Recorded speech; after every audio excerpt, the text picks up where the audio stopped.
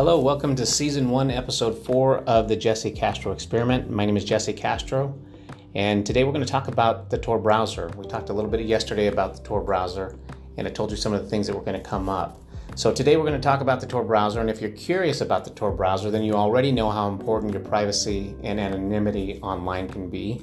And yes, the Tor browser is a great tool that can help you stay safe, but there's also a lot of confusion about its pros and cons, and especially how it relates to the VPN, and is it a VPN? So the first thing I want to tell you is that the Tor browser, back in the 90s, the lack of security on the internet, there was none back then, and its ability to be used for tracking and surveillance, that had become really clear to the federal government. So in 1995, there were three guys. It was David Goldslag, Mike Reed, and Paul Severson at the U.S. Navy U.S. Naval Research Lab asked a question.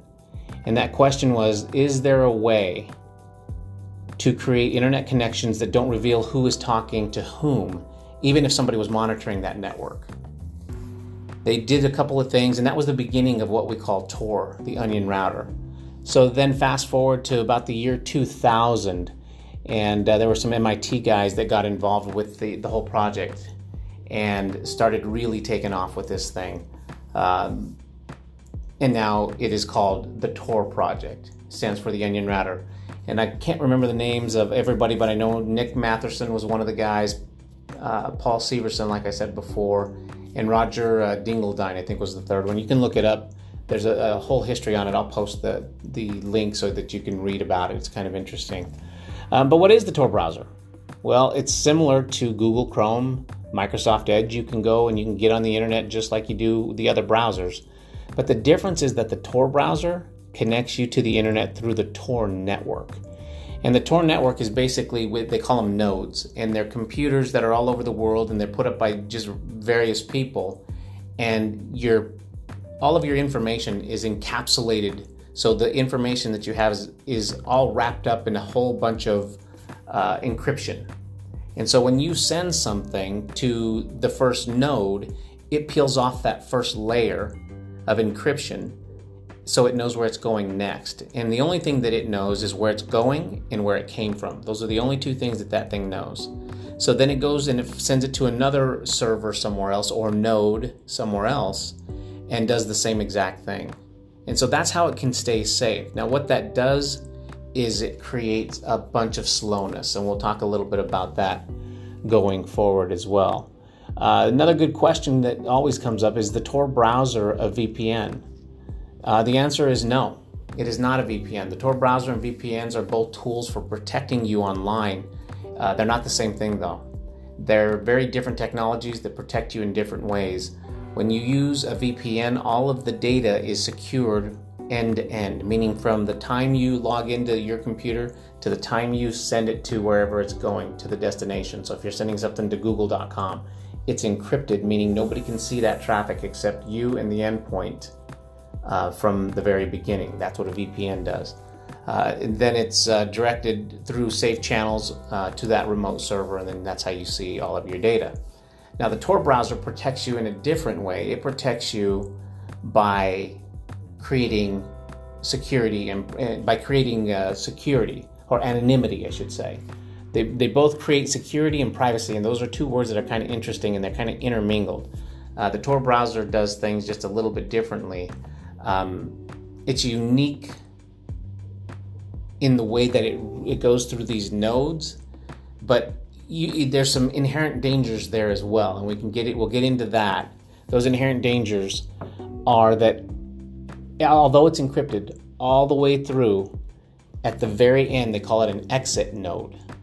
That exit node peels off the last layer of that encryption, and now you're exposed. And how you can get caught by doing certain things is you don't know who's putting those servers out there to begin with. And so it could be the federal government that set up a honeypot and they're tracking you. It's very, very interesting how that works, and we'll get deeper into that. I don't want to make this too complicated because it can get complicated very quickly. But is this Tor browser secure, and is it safe to use? Well, yeah, it is very secure. It will keep you safe. Now, I want to just go back and we're going to talk specifically about the Tor browser and then specifically about the VPN. And we're going to include another entity, and that is your ISP, your Internet Service Provider. So where I am, Cox is our Internet Service Provider. So every time you log into the browser and you go browse something, you browse to Google or you browse to anything, it could be any place that you decide to go to, the ISP has record of that. And the reason they have record of that is so that if they get subpoenaed, they can turn that over to the government. And the government can tell them every place you have been. Now, that being said, if you have the Tor browser, they cannot see what traffic where you've been. They have no idea where you've been. What they do have, though, is they know that you're on the Tor browser. And the reason they know that is because the encryption isn't there from the VPN.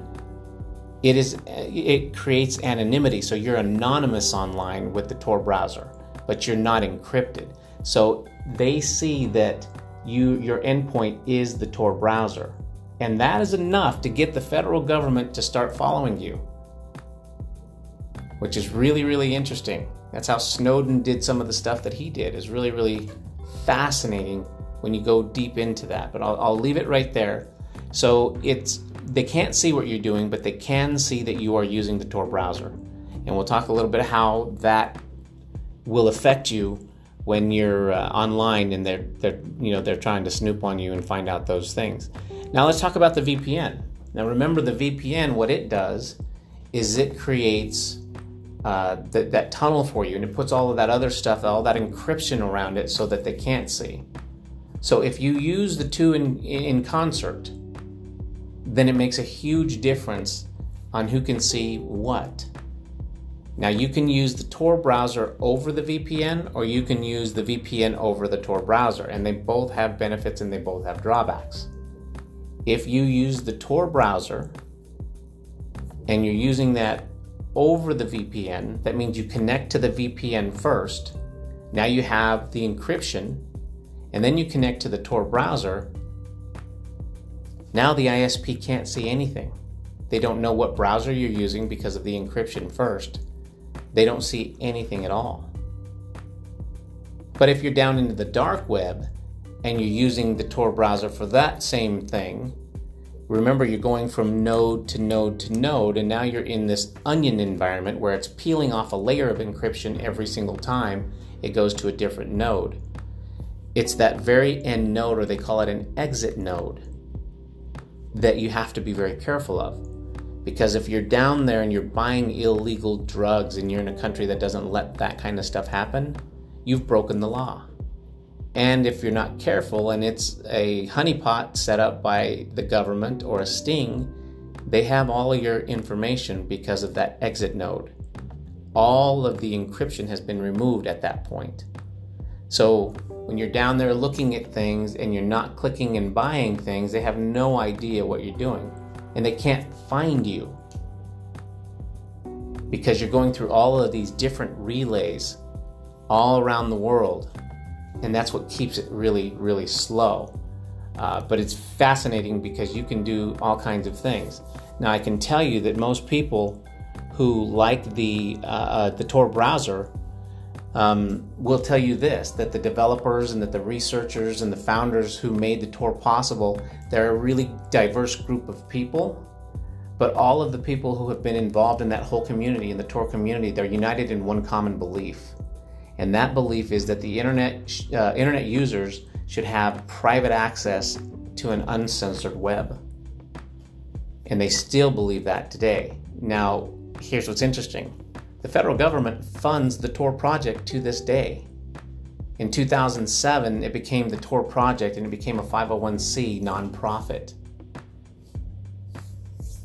So it's still out there, you can still use it. And like I say, I use it every day. I use a VPN and I use Tor to go look at different things. Now, when I say Tor browser, if you go to google.com, you have to type it in, google.com. And up at the top, if you were to go to your system and ping google.com, you would get an IP address back. We talked yesterday about IP addresses. And what an IP address is, it's basically your address to your computer. So it's like your home address. So if I were to send you a piece of email or a piece of mail, and you lived at 123 Anywhere Street, and I sent you a piece of mail to 123 Anywhere Street, you would get it. But if I sent that same piece of mail to you and I sent it to 456 Anywhere Street, you wouldn't get it. With that understanding, you know what the IP address is and why that's so important to change when you're trying to become anonymous online and you don't want people to track you and you don't want anything being tracked. So if you were to go use the VPN like we talked about over Tor, you're safe because the ISP can't see you.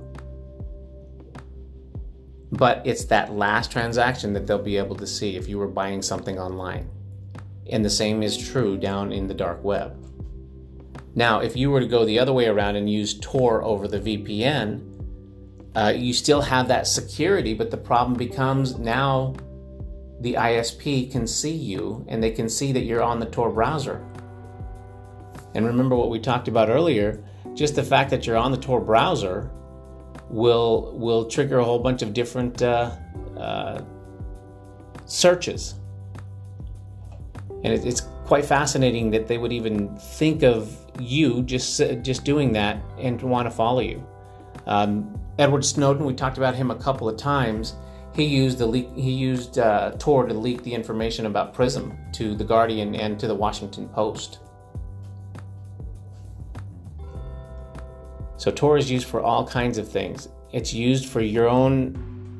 For me, people don't need to know what I'm doing and where I'm going on the internet. I'm really, really adamant about being able to do things freely. I'm not doing things that are harmful to anybody, not harmful to myself. I'm doing things to learn about what's out there. And it's crazy. The more you start to learn about this stuff, the more you see that people just can be very ruthless. I've seen some things down in the dark web that I wish I hadn't seen. Because those are images that you can't get away from. I'm going to tell you a story, and this story is kind of shocking and it's ugly. But there was a guy down there, a younger guy, that was working with one of these drug websites, and he stole some money. Well, you can get hitmen down there. And so they put a hit on this guy. Not only did they do that, but they posted his name, his family name, his members of his family, his address, and everything down there. And they're looking for this guy. Now, what's really scary about that is he has no idea where that hit's going to come from. He has no clue because it's all anonymous down there. Now, how they got his information? Well, that was probably his own stupidity, because a lot of these guys will chat with you and they'll say, hey, we have this job opening and I noticed that you've been following us and you really understand what we're doing and understand the product. Well, if you're interested in this job, we can do this. We're just going to need your driver's license and some other information so that we know where to send the money and blah, blah, blah. And that's probably what this kid did. And now they have all of his information. So don't get involved with that kind of stuff. It's very, very cool because you can become anonymous, you can stay anonymous, and you can do the things that you want to do. But if you're going to use the Tor browser, don't use it by itself, because your ISP will know that you're using the Tor browser. And like I said, the government is following people, which they shouldn't be. It's just totally wrong. They shouldn't be doing that, not on the internet. It's easy enough on the regular internet to find out who's doing what. I mean, I can write some code really easy that would scare the heck out of you just by popping up things that I know about you just from your browser. I can put your name up there. I can say just about anything that I want, and it would scare you. But that's not the purpose for me, and hopefully not for you, by using this Tor browser. Hopefully it's to keep yourself anonymous. It works great. I use it every day. I can't wait to get equipment so I can show you what it looks like. And then I'm going to take you down into the dark web. I'll, of course, cross out some of the stuff so that you don't know what names and things that I have. But I'll take you down there so you can see what it looks like. It looks like the regular web, and they're getting more and more crafty all the time. And you see all kinds of different things, like the way they market to you is no different than the way they market to you up here on the surface web. It's fascinating. If you have any suggestions or any questions about any other topic that you would like to speak about or like me to speak about, you can send me an email to jessesexperiment@gmail.com. And that's JESSES experiment@gmail.com. Thanks for listening and have a great day.